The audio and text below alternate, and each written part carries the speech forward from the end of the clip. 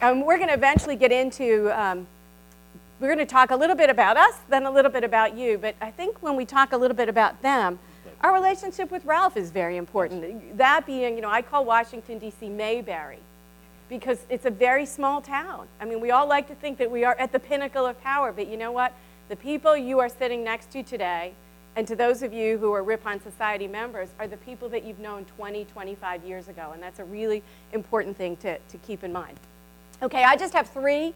I mean, I'm looking out at this audience, how many of you, our LDs, have worked on Capitol Hill, so I just have three pieces of advice. Number one, to Ralph's point, do no harm. As a legislative director, you would not believe how much a member of Congress counts on you to keep them out of trouble. So when there's a vote coming up on the floor and they're not exactly sure, you know, whether it's how they're supposed to vote on it, what the reflection is in the district, what the press is going to say about it, they're going to need your advice in about 30 seconds. Here's what, you know, side A says, here's what side B says, and here's what I think you should do. And that piece of advice is very important. So it's the do no harm. Tell the member exactly how you think that this piece of legislation that they're going to vote on or decide to co-sponsor or write themselves is going to have an impact on their career. And I think what you need to do as LDs in particular, because it comes more naturally to the press secretaries and it's something that the member has to deal with all the time, no matter what you say in every occasion, whether it's to sponsor, co-sponsor, debate for or against, when you give that piece of advice, put it in the context of, my boss is now debating his or her opponent 3 days before an election and this comes up. Do I have the answer for why we took this position and how it benefits them? If you can't answer that question, then you have to go back, because you will never know how many times we have been in debates when all of a sudden what we thought was sort of an insignificant vote or a vote that nobody could possibly be against, or one piece of a vote, particularly on a budget or something like that, that gets hidden, that gets pulled out. Knowledge is key, and you are the gatekeeper for your member for that. So number one, do no harm. Number two, always keep an eye on the district for your member. There are going to be times when your district is going to dictate something different, perhaps from the Republican Party, from other people in, for example, upstate versus downstate New York. Always make sure that whatever you're doing with the member, that you have a really good feel for what the men and women in the district, what the voters are going to tolerate or will not tolerate. That means you have to make sure you read the local papers, that you read the local blogs, that you are just as ensconced in that member's district as that member is. And thirdly, understand the member's interests. And I think for me, I always had legislative directors that really took to what I wanted to work on. And so even if it wasn't germane to my district, obviously the first thing you do is look for everything that you can to help your district, your state, your city. But then if there were issues outside of that that you wanted to work on, help your member do that so that there's a greater fulfillment there and a greater opportunity for that member to advance in a specific cause. And I guess it's 4, not 3. One of the things my legislative directors were always good at is watching the issues come up in the media if your member wants to get in the media. And if you see that there's a story that's being told that doesn't have a legislative solution yet, how can you capitalize on that? Because clearly if it's a story that's in the Washington Post or the New York Times or on Fox News or on MSNBC, and the member can then come up with a legislative solution or a hearing just on it, or write a press release, you know, condemning whatever the issue is, you're going to get covered then by Fox News for picking up that issue. So it's always good to kind of watch what is going on out there. For example, you know, after the Tucson tragedy, are there members out there, and I'm sure there are, I just don't know about it, who are doing more and more on mental health issues, you know, whether it's increasing funding or having hearings on. Clearly that's an issue that the press is looking to continue to cover, and that's a hook that they can use to help your member further their cause, but also to get the member out there as a national leader. Let me just close with this one story that I don't even think Jim and Ralph know about. And when I was a member in the minority, probably freshman, my LD came to me because he knew that I was very interested in issues that dealt with child abuse and sexual assault. So he became very friendly with someone in Senator Dole's office and had friends in the Justice Department. Now, at this point, it was the Clinton Justice Department. So my LD came to me and said, we're going to write this bill called the Sexual Assault Prevention Act, and it's going to have a whole host of, instead of the Violence Against Women Act, which we all supported, this is more sort of the tough on crime, Sexual Assault Prevention Act stuff. So Senator Dole and I wrote it, we had a press conference, and then years later, President Clinton wanted to introduce his crime bill, which failed on a because it was a closed rule. We picked pieces of that to go and try and negotiate. One was called prior rules of evidence, and that was something that we would talk about all the time on the House floor, that in cases of rape and sexual molestation, that prior rules of evidence could be entertained and not deemed inadmissible. I mean, this is like, I'm talking 7 years of a bill we introduced. It was a good thing to in relationships with Senator Dole. It gave Republicans tough on crime, pro-women talking points. It was all good. Then all of a sudden, we have this amazing opportunity to get this in the crime bill. I had to go and negotiate every day with Joe Biden, who was in the Senate at the time. And eventually what they decided was that they would put the language in, but it would be activated after the judicial conference voted on it, which we knew they would vote against. And by then, therefore, they would undo it. Judicial conference takes it up, they vote against it, but by then we're in the majority. So everybody kind of forgets about it, because really, it's a federal rule of evidence. So what does a federal rule of evidence really have to do except on federal cases? And we fought for it because sometimes it becomes a template for the states. 3 years later, I was called by New York Magazine because the Monica Lewinsky papers were opened up, and it turned out that that rule of evidence was used to allow Monica Lewinsky's testimony to be admissible in the Paula Jones lawsuit. So even though I wasn't even in Congress for the impeachment proceedings, it was a piece of legislation that went back 7 years ago, a thought, a poke, an interesting piece of legislation to develop a relationship with Senator Dole and get the Republicans on the map for being pro-women, that led to a little bit to the impeachment of the President of the United States. So I guess remember the district, remember the press, and if you do your job well, maybe remember history. Ta-da! Top that, Bill Paxon. It's not the first time I've been put in that an enviable position of trying to follow my wife. And with one of our two daughters present. Again, Jim, thank you for having us here today, and Ralph, for your kind introduction. I know you got other things you want to do, and it's a long afternoon. This has been a great program. I just want to do two things. One, I want to just follow up on the charge that we were given to talk for a second. When I was a New York state legislator, our legislative staff and our offices consisted of nobody. I mean, we had to read all the legislation, prepare, and I cast 25,000 votes in my 6 years in Albany. And so really, every day, you were just going on the floor and voting for hundreds of things. My rule, because I'm very conservative, very big believer that there's too much government, and my rule was, if one other person on the Republican side in the state assembly voted no, I would vote no. So I figured I was covering myself by having at least one other person vote no. And I can tell you, when I first ran for Congress in 1988, the ads were on the screen of hundreds of my really awful votes against women, children, dogs, cats, you name it. So when I got to Congress, my then Chief of Staff, Maria Sino, who some of you have worked with over the years, gone on to great things, and my other folks in the office said, Bill, that is not the strategy you can employ and survive in the Congress of the United States. So basically we came to, my LD and I, came to an understanding. And my LD then is a guy named Dave Marvintano, who many of you may know. He runs the Fluor Corporation office in Washington, D.C. He's had a great career, somehow survived working for me and moved upward. But the fact is that we came to an agreement, and then Paul Scalise, who followed him, who's now over with us at Aiken Gump and used to be with the House Commerce Committee, we had an agreement. They understood philosophically where I wanted to be. They understood where I thought I needed to be on the issues. And, they would say to me, do what you want on this, or here's what's coming up. And the only time they throw themselves in front of the bus is when I was going to cast a vote that was really going to destroy my potential to win. And they understood that in my district in upstate New York, that could happen any day because I was far to the right of my district. My point here is having a deep understanding of where the members really personally want to be. Not in every vote, but in an overarching philosophical sense.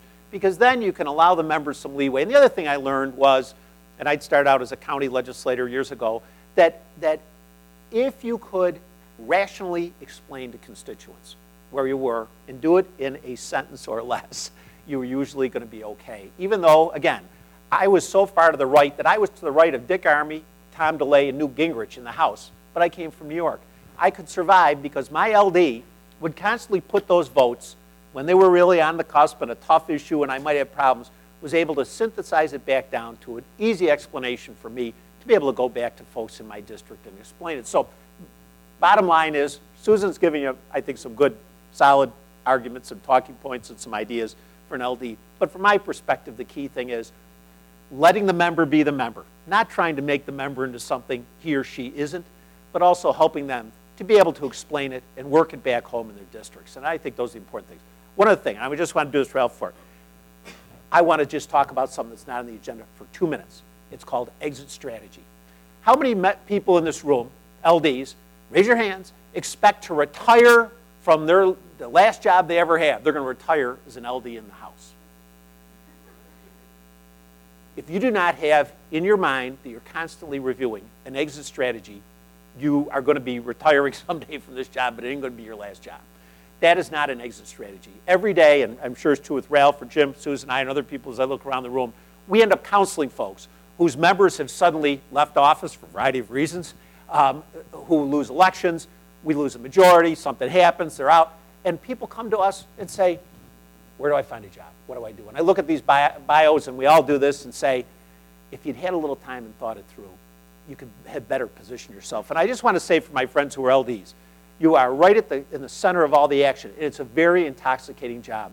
I've never said that I regretted being in the Hill. People say, aren't you glad you left? Never, not a day. It's a great job. But you can get so caught up in it, you never think of where do I go from here. Just a couple of things quick to think of. Network is not about a TV show. It's what you need to do. If your entire relationships are within your office or a few people on a committee staff, you are not doing yourself justice. You need to network every day in this town, number one. Number two, find a niche to market. In addition to all the other things you do, find an area that your member may be interested in or you may be interested in, and dig deep so that when you get ready to leave, particularly if you're going to stay in town or even go back home and find a new opportunity, that you have a specific area that you are particularly well versed in. In the past, we always say downtown, writing skills are important. Writing skills are important, but the most important skills today are doing all these things, and social networking, new media. So it's a little more of the job of your communications director than it used to be, learning those areas, and because on K Street, downtown, those are really marketable skills.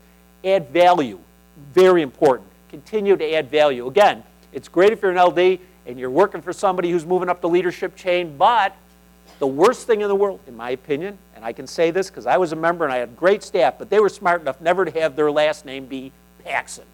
You do not want your last name to be your member's name. You need to have a singular identity. So when the day comes that you need to leave, you want to leave, or you have to leave, your last name isn't Paxon or your member.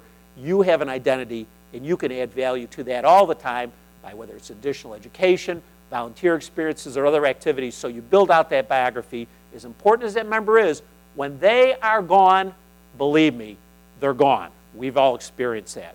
I always put a plug in for working on the political side. I think it's very important, and most of the people on my staff volunteered. I didn't have to ask them or encourage them. They went out and did the political work, and in this town, that's important. Make up a list.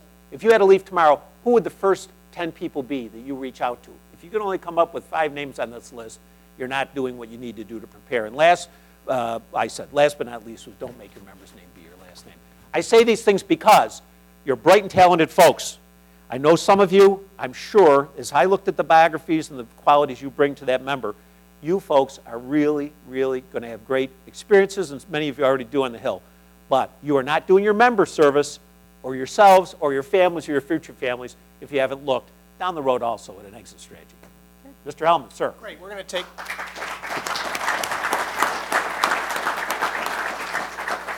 We have time for a couple of questions, but let me preface it with one addition. What I've learned, and Jim is actually one of my role models, is be nice to everyone. Yeah. You can, I mean, there are people who are sitting at the front desk in the office next to you, and you know they're going to be the chief of staff. Heck, there was an LD that I was working with a couple years ago turned out to be a member of Congress, Jamie Herrera. I mean, you just never know. Be nice to everyone. It's the right thing to do, but also in this town, it really just, you know, if you get a call, return it. You know, maybe you don't return it that day, you return it the next day. If you get an email, try to return it. If just be nice to everyone, that always works and always helps in the future. So we have time for a couple of questions. Does anyone have anything for Bill and Susan? Right over here, Will. Ah, down here. Sorry, Brian. Thing you missed most? Would you want to go back in? Go ahead. No, you go first.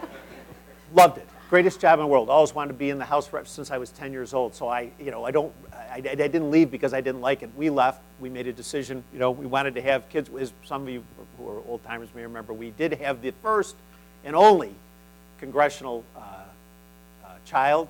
Well, I'm going to talk about when we were married in Congress. Susan delivered our daughter, Susan Ruby Paxon, in 1996. We decided after that, look, you know, we both were multi-generational office holders. Someone had to break the cycle of government dependence, and we decided to go in the private sector. But the answer to the question is we enjoyed it. I think I can speak for both of us. A great experience. Loved every minute of it, and no, we would not go back. Closed the door on that the day both of us left. Although they wanted Susan, the senatorial committee talked to Susan about running for the Senate last year, and I think if Susan would have won, she would have won in New York. But that's...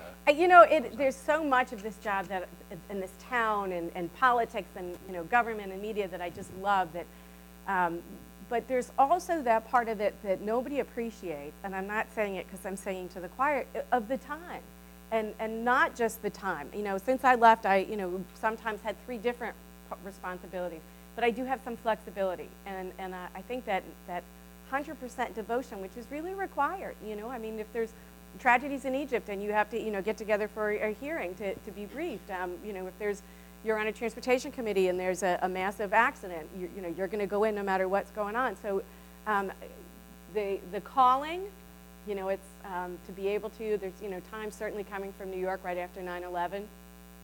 You know, it was one of those times when you wanted to sort of, you know, pick up the pitchfork and, you know, run to the Capitol and say, I can serve too. I mean, because of the work that you all do that is so important. But because of the hours and the lack of flexibility and the people you work with, I mean, you know, you work, and to our point of, you know, being nice and having a good strategy. I mean, some of the people we work with are still our closest friends because I just think you get to work with such smart, good, exciting, nice people that you want to stay in touch with them. So I do miss the people. I do miss the pace. You know, I miss the opportunity to see something on TV. You know, like all these stories of, you know, trafficking of young females, and, you know, just kind of have to just be upset about it as opposed to walking in the office the next day and saying, what are we going to do about it? I mean, there's that kind of ability to hopefully make change that you guys do all day that is a little hard to let go of, but, you know, then we make change on a different scale. Question back there? For any of us who are coming in as new members, if you remember that far back, can you maybe discuss what it was like from a member's perspective coming into Congress, and things that were helpful, and, things we can do to try to help figure this out? Good question. You know, I think a lot of just it's so funny because Ralph and I have a daughter, and Bill and I. We have our daughters all go to the same high school, and they just started high school. And in so many ways, the things that they're concerned about, you know, I think are the things that members, you know, first getting started have to be concerned about, and that is, you know, sort of those first couple of months not making mistakes, and finding out who your member wants to be. Is it, you know, is the member going to make his or her way through committee, through leadership, through the media, through legislation, or through politics?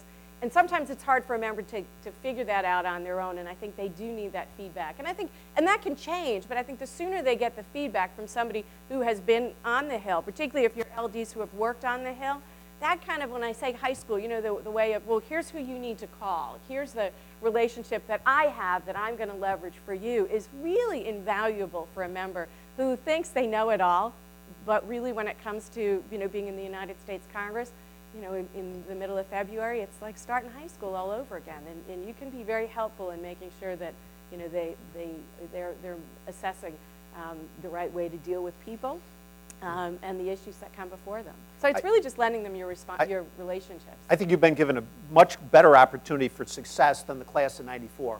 When the class of '94 was elected, 95, many of us were involved, 100-day death march. Everybody was exhausted. It never ended for about 2 years. Members didn't get home. It was really and I was part of leadership. I'm not blaming anybody else. We were all there. But this leadership has learned from that experience, and I think this helps you because you get a week off a month. The member gets to go home, and you get a week off from your member a month. I think that it's very important to realize that, having been a campaign chairman, the biggest mistakes members make are when they're exhausted, their staffs are exhausted, and it's the beginning of the first couple of months that you're here in Washington. That's when the mistakes that the DCCC are going to bang to throw against the member down the road. So the most important thing you can do is slow everybody down. Everybody's got to do everything right away. Hey, we all want to change the world. But the thing is this. This is a process that grinds you down. And if you don't pace yourself, and the member's not paced, they will be tired, they'll make mistakes, they won't focus where they should. I know everybody wants to say you shouldn't worry about, Dick and said, all politics is local, that's the Democrats. Like, that's true. We want to focus on the big issues. But you get elected at home, and members need to be there. I don't care. Look at my voting record. You can vote any way you want, almost. I mean, the days that I was going to the floor, a couple of votes, literally my LD would throw himself in front of me, beg me, grab my leg, stop me. There was some, but the important thing is to remember, you can't do a good job when you're exhausted, you're confused, and you haven't had the time to ponder how you're going to tell folks back at home, what's happening in Washington, how you get it done. So I think if you just keep that in mind, and last thought on that score, remember, I know you know this, I'm sure, when that week or the time the member's gone, they're not on vacation. They're working as hard at home as they do here. And a lot of times I'd remind my staff, I'd say, I know you're always right. However, I just was in the district and I'm exhausted. Can I just have a few minutes of downtime somewhere in this? So building some downtime into your member's schedule is a good way to keep them focused and sharp. And the one thing, and I know that has changed too, but particularly when there was a larger age gap, between members and their LDs, particularly LDs never, sometimes you're the guy in the New York girl guy sort of way that have to tell the members things they don't want to hear. And you have to be honest with them, and you have to let them know what people might be saying about them, or how this piece of legislation didn't work, or where they may have made a mistake that they're going to have to come back and rectify. It is very important that everybody, in the staff, the press secretary doesn't really have any choice. The press secretary has to be honest because, you can read what's out there. But from an LD perspective, the one thing your member really deserves is your loyalty, and that's translated by being as honest as possible. And Susan, one addition to that, I mentioned to you about networking. It's also important to make sure your member isn't isolated. Members, many like to sleep in their offices. They never get a chance to, get to know anybody. The more networking, it's important for you. Why? There are going to be times, you probably have already had them, when you got to do as Susan says, tell your member you can't do that. Or do you really want to do that? Think about it. If you have some other people that they can talk with, you say, well, what do you mean? Well, you should talk to so-and-so. Here's somebody I've met that maybe can give you a different perspective on this. I think that networking can also help your member network and grow a bit also. Maybe one more question? I have one here. What about those suggestions, legislative suggestions that, staff didn't get in? Why don't you bring this up to staff? Right. They may look stupid. In your eye, was there ever any suggestion you were thinking, I don't feel comfortable with this, and you put them on, and you lost confidence in your LD or your LA, or even coming up with suggestions? I think, no, you want to say there are no stupid questions, because what it means is your LA, your LD is really thinking on your behalf. And that is how you differentiate yourself in your office. It's that person who, really is sitting around at night thinking, I just came up with this great idea, because I can't come up with all the great ideas. Most of my great ideas were staff generated. So we really do rely on our staff to come up with those great ideas. I think where you lose confidence is if the continuation of ideas are non-reflective of the district. There were times when I might have somebody on my staff who wanted me to be, and I came from a New York City, but it was, kind of Reagan Democrats, a little more cops, firemen, teacher unions. And I might have a staffer who, constantly wanted me to be much more liberal than, and thought because it was New York City that was the way to go. And so the truth is, sometimes I would lose confidence in that one staffer because I'd be like, don't you understand, the district? And so, no, if it's not anything that can get you in danger of home and all politics being local, no. The one time I was concerned is when I thought I had a staffer who saw me at this level as in leadership and doing CNN and completely took their eye off Staten Island and part of Brooklyn. That's the only occasion. Other than that, I think in terms of, here's a problem that may not, fit the aegis of, I mean, the prior rules of evidence was, something, again, that I have a friend in the Justice Department who doesn't want me to use his name because he worked for President Clinton, but he thinks this is a real problem and a real issue and we can, jump on it. Wow. I mean, who knew where that was going to go, but just in terms of providing myself and then our party, we know was sort of a mantra in terms of how we were, protecting women and women's rights in an area where the Democrats were a little sleepy. I mean, some people would have heard that and been like, that's just crazy. So no. No, I would just totally agree with Susan, as I always do. I want to make one comment before we close, and that is this. I know you've heard from other people, probably talked about this today. What this Congress is doing is so exciting for those of us who've been involved in the process. As I say, and many of us here were involved in the 90s and got that majority. We had never been in the majority. We made a lot of mistakes. I think we did some things right, but we made a lot of mistakes. This Congress and this leadership team and the members have really figured out and learned a lot of lessons from that period. And I think that it gives us the greatest opportunity for success. And to have the House under Republican control with the type of leadership you have, and the rank and file members, and particularly the freshmen walking in, who I think are much better prepared than the class of '94 for this process, I think is terrific. And as American citizens, for getting our role in this town today, what we do, we tip our hat to those of you who are there on the front lines today. It's just incredible. And as parents of young kids, not so young kids, teenage kids, groaning, closing your eyes, my father's embarrassing me. Their future is on the line. These are really tough decisions, much tougher than had to be made during the 90s. And we tip our hats to those of you who are out there doing this at this very important time in history. Thank you. And I want to thank Ralph for doing such a great job, and Jim. Ripon, when we talk about all these things, if you have questions, if you have concerns, networking, Ripon has really grown into an organization that you can trust in terms of doing all those things, and we've been really flattered to be a part of this. And I guess maybe to go back to your question, to tie it in, when we look at this class and we look at this time in history, there are moments when I kind of wish I was back there, because I do think that as a group, this Republican Party is going to make some very important historic decisions. So we want to congratulate all of you for being a part of it, and Jim and Ralph for letting us be a part of it for 20 minutes today. So thank you. Great. And before Jim gives some closing comments and tells you what's next, or that there's not much next, I want to thank you guys for coming. Thanks. Thanks, Ralph. Thank you.